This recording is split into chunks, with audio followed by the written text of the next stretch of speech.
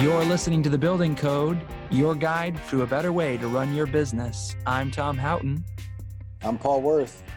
And once again, we're recording at home during this time of coronavirus, COVID-19. And joining us on this podcast, we're honored to welcome Ernie Goss. He's the Jack McAllister Chair in Regional Economics at Creighton University. Welcome to the podcast, Ernie. Hey, Tom. Good to be with you and Paul. Thanks for being here. Yeah, it's a tough time, but we economists seem to be in high demand during these tough times, like a weather forecaster in a tornado. I don't know if our value goes up, but people tend to listen to us a little more.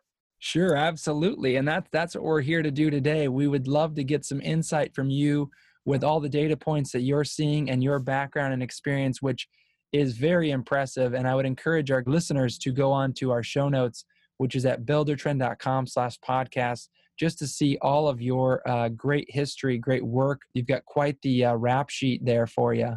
Well, when you get to be my age, you're gonna have a rap sheet.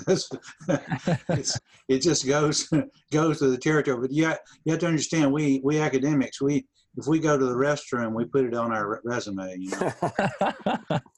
That's great. All right, Ernie. Well, we're obviously talking about how our current situation in the entire world, how it's all being affected by this COVID-19, the coronavirus. And of course, our listeners being in the construction industry, they definitely want to know, what the forecast might look like. And we know you don't have a crystal ball there, but we also know that you've got access to some numbers and some data that could definitely help give us a better picture of what it might look like. Sure. And, we've done, since the coronavirus became sort of headline news in the U.S., we've conducted 2 surveys. We do 2 monthly surveys here at Creighton University, and we've done one of manufacturers. Now, that came about the third or fourth week between the third and fourth week of February, so it was a bit early.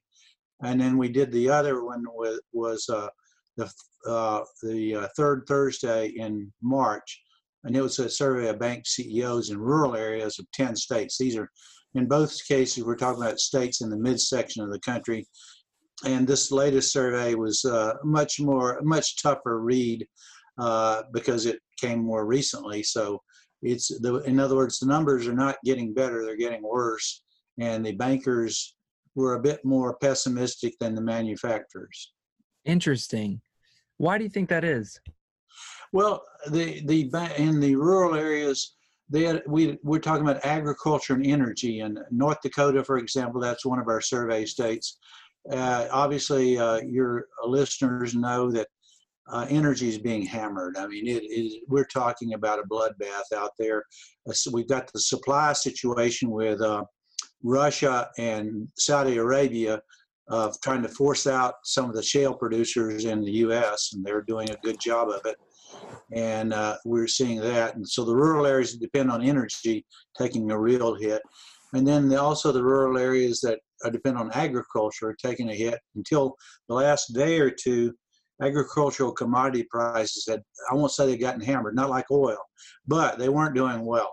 And ag income, we had, Tom and Paul, we had, as you know, the Trump administration had negotiated a phase 1 deal with China in January, and also the USMCA, that's the trade agreement with Canada and Mexico. And those are good news. And all of a sudden we're seeing 2020 look a little bit better, a good bit better. But then we didn't envision, none of us, I don't know anyone that saw the coronavirus, at least these impacts coming. And now it's really hitting. But I have to say, that said, the rural areas are going to fare better than urban areas, but still get hit. There's no doubt about it. There will be a hit. We're in the first quarter of 2020, of course, the final month of that. And it's so bad for March that we're probably in the first quarter of a recession. The second quarter of the recession will be next quarter, of course, beginning in April. And we're going to have data releases that just are not going to be good. I'll use a good old economic term, scary. They're going to be scary. And the best part about it is we've come through some of these, and people compare it to 9/11. No, not like 9/11. This is much more dire, much more significant. We've heard it compared to the 2008, 2009 recession. No, this is going to be much deeper. Now, the duration is going to be shorter, at least I think it will be, but that will depend on whether we get a vaccine and whether we get some sort of cure for those who are infected. I know that's outside my area of expertise, of course, and we don't know that right now, but I would argue that, at least from my vantage point right now as an economist, it's going to be more of a V-shaped recovery. Once the recovery begins, it's going to be up more than what we saw in 2008 and 9, which is more of a U-shaped recovery. In other words, the recession then was, of course, about 18 months in length. I think this one's going to be 2 or 3 months in length. Again, depending on, and those we'll just have to wait and see the medical issues, and I have no idea how this is going to proceed in terms of infection rates and death rates. Sure. Well, I guess the good news is it sounds like recovery could come pretty quickly. I am curious. So, you've published more than 100 studies and you focus primarily on the economic forecasting. So maybe you could share with our listeners some of the early indicators that you see that show the future strength or weakness in our economy. Like, what specifically are you looking for? We're not looking for the trade secrets here, because obviously we're probably not going to understand it either. But if you could give us just a few pointers of stuff that you're seeing that kind of shows that, that'd be helpful. Well, Tom, and this will put me out of work right here. The best thing, in my judgment, that's consistent, pretty good indicator, is the yield on the 10-year U.S. Treasury bond, and it dipped to 0.5% this month. And why did that happen? And why is it a good indicator? There was so much fear out there. There's so much uncertainty that investors turned to the most trustworthy investment instrument around. That's the 10-year U.S. Treasury bond. That was globally. So that pushed up the price and pushed down the yield again to 0.5%. Now, people say, well, I don't know what 0.5% is. I don't know what that means. Well, if your inflation rate was running at 1.5% to 2%, well, you don't need an economist to tell you subtract those one from the other, and you get a negative return of about 1%. In other words, your rate of return holding the safest instrument is negative. That's how bad it was. Also, we do a survey of bank CEOs. Our rural Main Street survey took its biggest 1-month dip since we began the survey in 2006. That's how bad it was. It was well below growth neutral, and these are numbers that range between 0 and 100, with 50 being growth neutral. This was in the 30s, low 30s, so that was not good. We survey manufacturers. That's most of your listeners are probably familiar with that.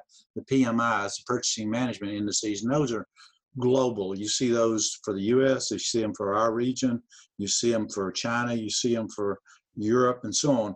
Those numbers for all the regions are below. Our number will be. It will be below growth neutral. Our number will come out next the 1st of April. That's the next number.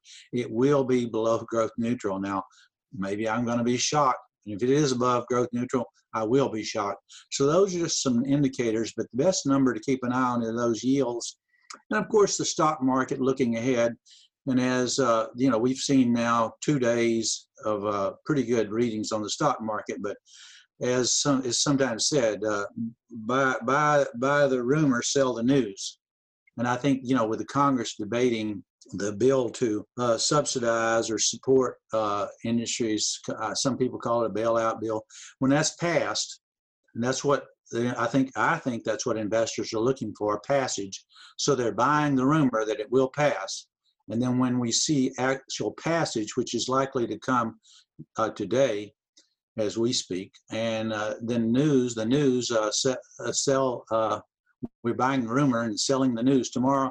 I still think, if you're talking about the stock market, I think, dollar cost averaging is what you need to do here. In other words, don't put all your money in at any one time, because timing a bottom or trying to pick a bottom is impossible. So buy tomorrow, maybe buy a little bit tomorrow, a little bit next week, a little bit the following week, if you think the market is moving lower, and I think it will move lower.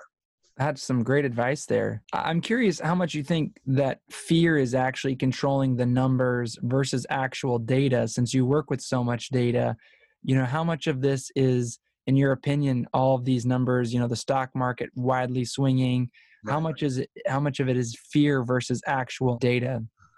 Well, it is, as you say, Tom, it is fear. And how do I judge that? Look at the VIX. That's the Chicago Board of Exchange Volatility Index. That number reached in the 80s, which was that's the highest on record, meaning the higher the number, the more the puts. It's a ratio of puts to calls. Puts is those individuals that are betting against the market. Calls are those who are betting for the market, meaning good times. So that record of those who are betting against it, against those who are betting for the market, was at a record high. So that's one measure. But back to your question also, Tom, we're looking, I'm a fundamental, I don't want to call me an investment person. I'm not qualified. I'm an economist, not an investment advisor. So that said, I look at PEs, price earnings ratios. We know the price, the stock, we don't know the earnings. So you're right, you're absolutely right that it's uncertainty that's driving it. We do not know the numbers. We do not know the earnings. That's where the uncertainty comes in. That's where the risk comes in. And that's what we're seeing right now. Until we see some earnings coming out and seeing how much the earnings change, we're working in the blind. For example, REITs, real estate investment trusts, the construction real investment trusts, some of those are doing fine. Some of them are not doing fine. And those that are not doing fine are those connected to retail, those connected to hospitality, because individuals are just not out there buying. They're not walking around, and they're not taking cruises, and not going on vacations. Yeah, that's a lot of great stuff there. Ernie, when you talk about a recession and then getting out of that recession with that V, am I correct that typically in the recent past, like housing's really led some of that? Do you have any insight there? It is, Paul, and my background, not my professional background, my growing up background, I come out of the construction industry. My brothers, my father, everybody, I'm the ne'er-do-well that went into academics. So it is a good leading economic indicator. In some cases, it just depends. Like what happened, in my own, I don't mean to get too personal in this, but the last downturn, I bought real estate. And then in my little world, I bet heavily on real estate going forward, and it's paid off. In other words, I bought properties, housing, and I own those as rental properties. But now my property managers are sending me letters saying, "Hey, get ready, because you're not going to be getting your rents on time this time of year." And by the way, some of the properties I own are in Georgia, telling me that and the magistrates are saying no evictions, which I go along with. But what they're preparing me for is it's going to be tough in terms of my rents. So those individuals out there that depend on rentals, at least housing rentals. Now, some of the package that's coming forth from Congress is going to support some of that rentals. And so those individuals that, for example, leasing properties in industrial and commercial, there's going to be some money coming forth from the federal government. So that's a good thing. Now, for those of us like me that rents to the individual markets, not much there. I haven't seen anything there for me, but that's okay. That doesn't mean it's a bad bill. Ernie, just curious about your take on this bill that's potentially passing, this $2 trillion. What kind of impact, there's obviously the positive side of it, which seems like this influx of cash for individuals. But what are there any negative long-term effects on, this like $2 trillion, that's so much money. Oh man, that is, as you say, Tom, it's big. And how big is it? Well, our economy is 22 trillion. So you're talking about the 2 trillion plus of the bill, plus the $1.25 deficit we were already in. So we're running a deficit probably in 2020 that could be as high as it'll be $3 trillion. It's going to be probably north of $3 trillion. And here's the really important point for all of us, and particularly those in real estate, particularly for those in real estate and finance, that we are the destination for a lot of investment funds coming from China, Japan, India, Great Britain, Europe, the rest of Europe. And what's going to happen with this huge deficit, we're going to have to issue a lot of bonds. We, meaning the Treasury, U.S. Treasury. That's going to siphon off some debt, and I think investors are going to be less receptive to U.S. debt, and thus the interest rates are going to have to rise, Tom. I mean, when we run these deficits and debt, U.S. debt, not the deficit's going to be $3 to $4 trillion this year, probably. That's my estimate. And then we've already have a debt of probably 22 trillion. Well, somebody has to fund that, and they're going to be less willing to fund it because there are only three in terms of the debt. And those who are younger than me, I'm a baby boomer. Those who are millennials, they're going to have to pay it, and they're going to pay it either with inflation, with higher interest rates, or higher taxes. My guess is higher interest rates. So that's going to be a restraint long term for real estate, and it's a very big concern for me. And for your listeners out there, I would just advise borrow now, because it could get, the interest rates are long-term. Now I'm talking about long-term. Now long-term being more than a year out, are going to have to be rising to accommodate this huge deficit, this huge debt that the federal government is saddled with. That's some great advice, and I just hearing that number, $2 trillion, it's just so staggering. But let's try to turn the page a little bit and maybe talk about any bright spots that you might see in your recent economic report that you put together. Any positive news to share? Oh, absolutely. I mean, there is some great and positive news. I mean, I've been in my office now, home office. I've been out of my Creighton office now for a week. And I think my productivity's up, if you can believe it, but it probably needed to rise anyway, but it didn't need to rise anyway. But we're going to be able to, we're conducting classes online. Our expertise is growing daily. The technology is catching up. We're going to be, education is going to be, for example, ever changed because of this. And when I get students back in the classroom, when I'm in-person teaching, I'm going to be running hybrid classes. In other words, when a student is has to miss because of illness, that student's going to be able to go online and get that lecture to see what I'm doing. I usually use a computer in class. I'll use Excel and so on, other technologies. And they're going to be able to see it, and they can slow it down. They can repeat it. So that's a big plus. K through 12 education, same thing. Government, the government is going to have to catch up by offering us the ability to go online and do lots of things like getting your driver's license, all these other sorts of things. So there are some real positives. For example, in the construction industry, I remember years ago I was teaching a class.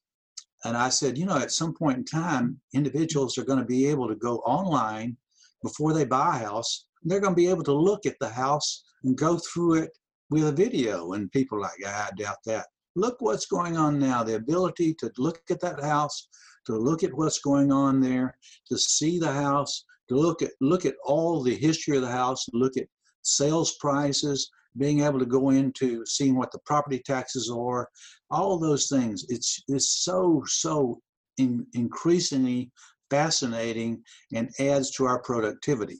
We've just got to we've got to get started up on that V that I talked about.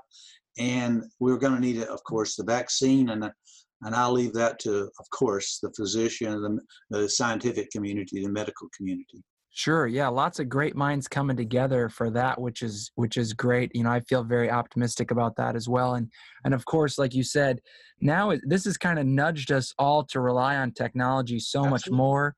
And it's been great to see all the new solutions that people are coming out with.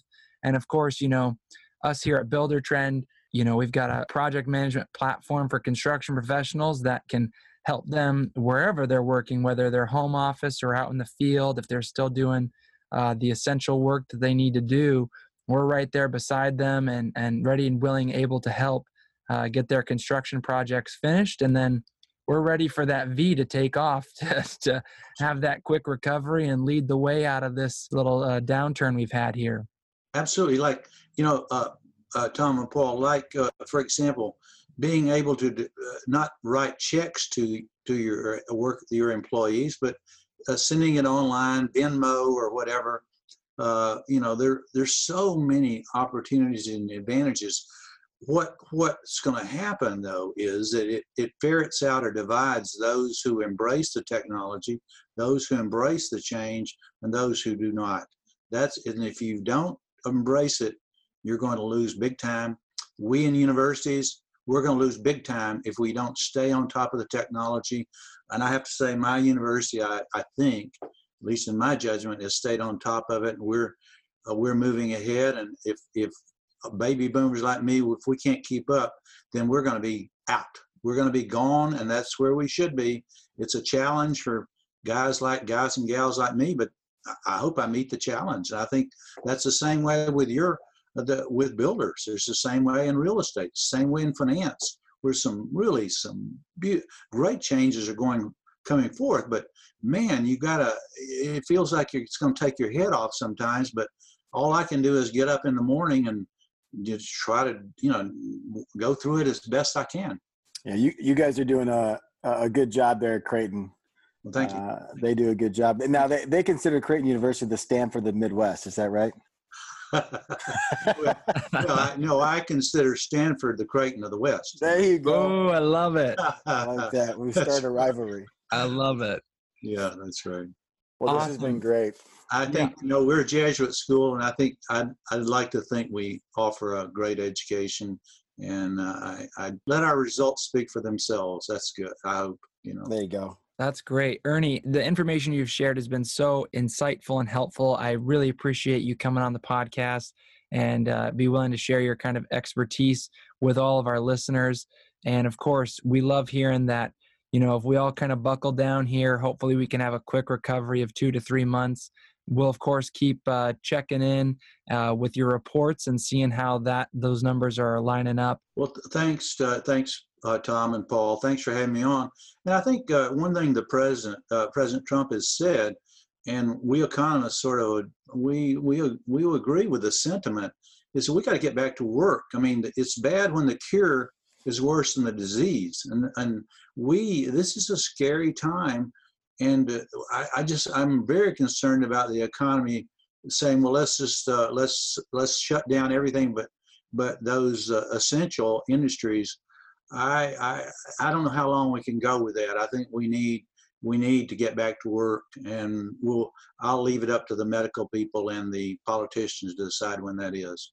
Sure, yeah. We'll obviously keep our eyes on that, and we'll be excited when they, lift all the bans and we can all start diving in and getting back to life, as we used to know it. Of course, it won't ever be the same, but that's sometimes for the best. Sometimes we need a little kick in the rear end to kind of figure out, like you said, Ernie, earlier on, how to adopt something new and kind of change your pace a little bit potentially. But ultimately, the whole goal is just moving forward and moving there faster and better and stronger. That's right. And thanks, Tom. Thanks, Paul.